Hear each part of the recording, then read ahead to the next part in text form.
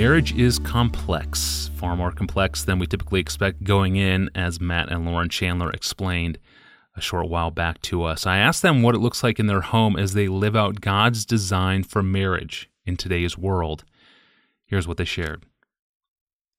We understood complementarianism biblically, but I'm coming from a background where there was a lot of abuse in my home growing up. Lauren's coming from a background where there was a lot of correct me if I'm wrong here, a lot of kind of external religion, but not a lot of heart transformation.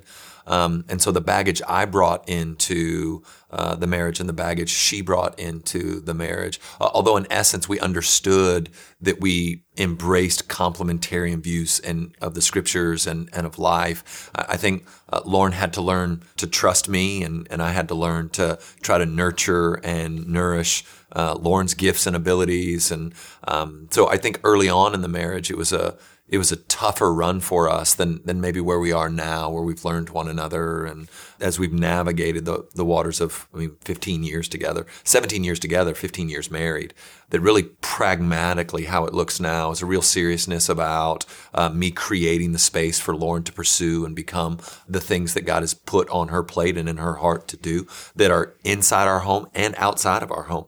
And then simultaneously, I know she's sitting right here next to me. This isn't anything I hadn't said to her before, but I just feel like the most encouraged, blessed man ever. And that's not because she's a yes man. She'll go, well, I don't know that it was exactly happened that way. She'll really hold me accountable and encourage and go after my heart in ways that I don't even know what's going on in my heart. The Lord's gifted her to really dig around in there and really be my helpmate in every way. As the pastor of the church, as a preacher, as a leader, as a father, in every way, Lauren's love for me, respect for me, and encouragement of me has made me, I think, the things that God wanted me to be and wanted to use Lauren to bring those things about in my life.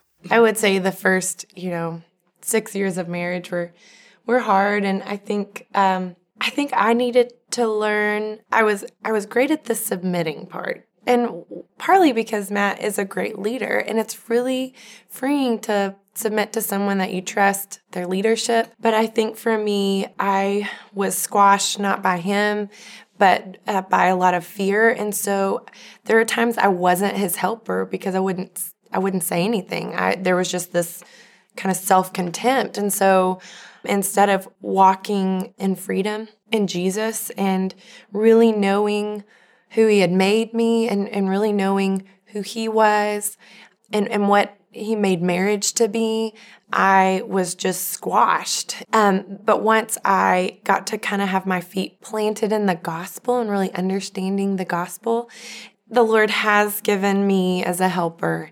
And instead of just being silent and just feeling like, well, I just have to deal with my stuff, the Lord gave me courage to love him well by saying some things that weren't disrespectful, but I was at least bringing some things up that before I just was like, well, it's not worth it. I'm not going to do that, which was self-centered. I just wanted to avoid conflict, and I wanted what was easy, and it felt easier to say nothing.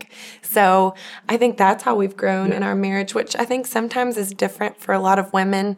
Most women feel like they're just really struggling to kind of rein some things in, where I kind of needed to get outside of myself, and I needed to see that I wasn't being a good helper to him by avoiding the pain of loving him well. Yeah. That's a good way to put it. But. Yeah.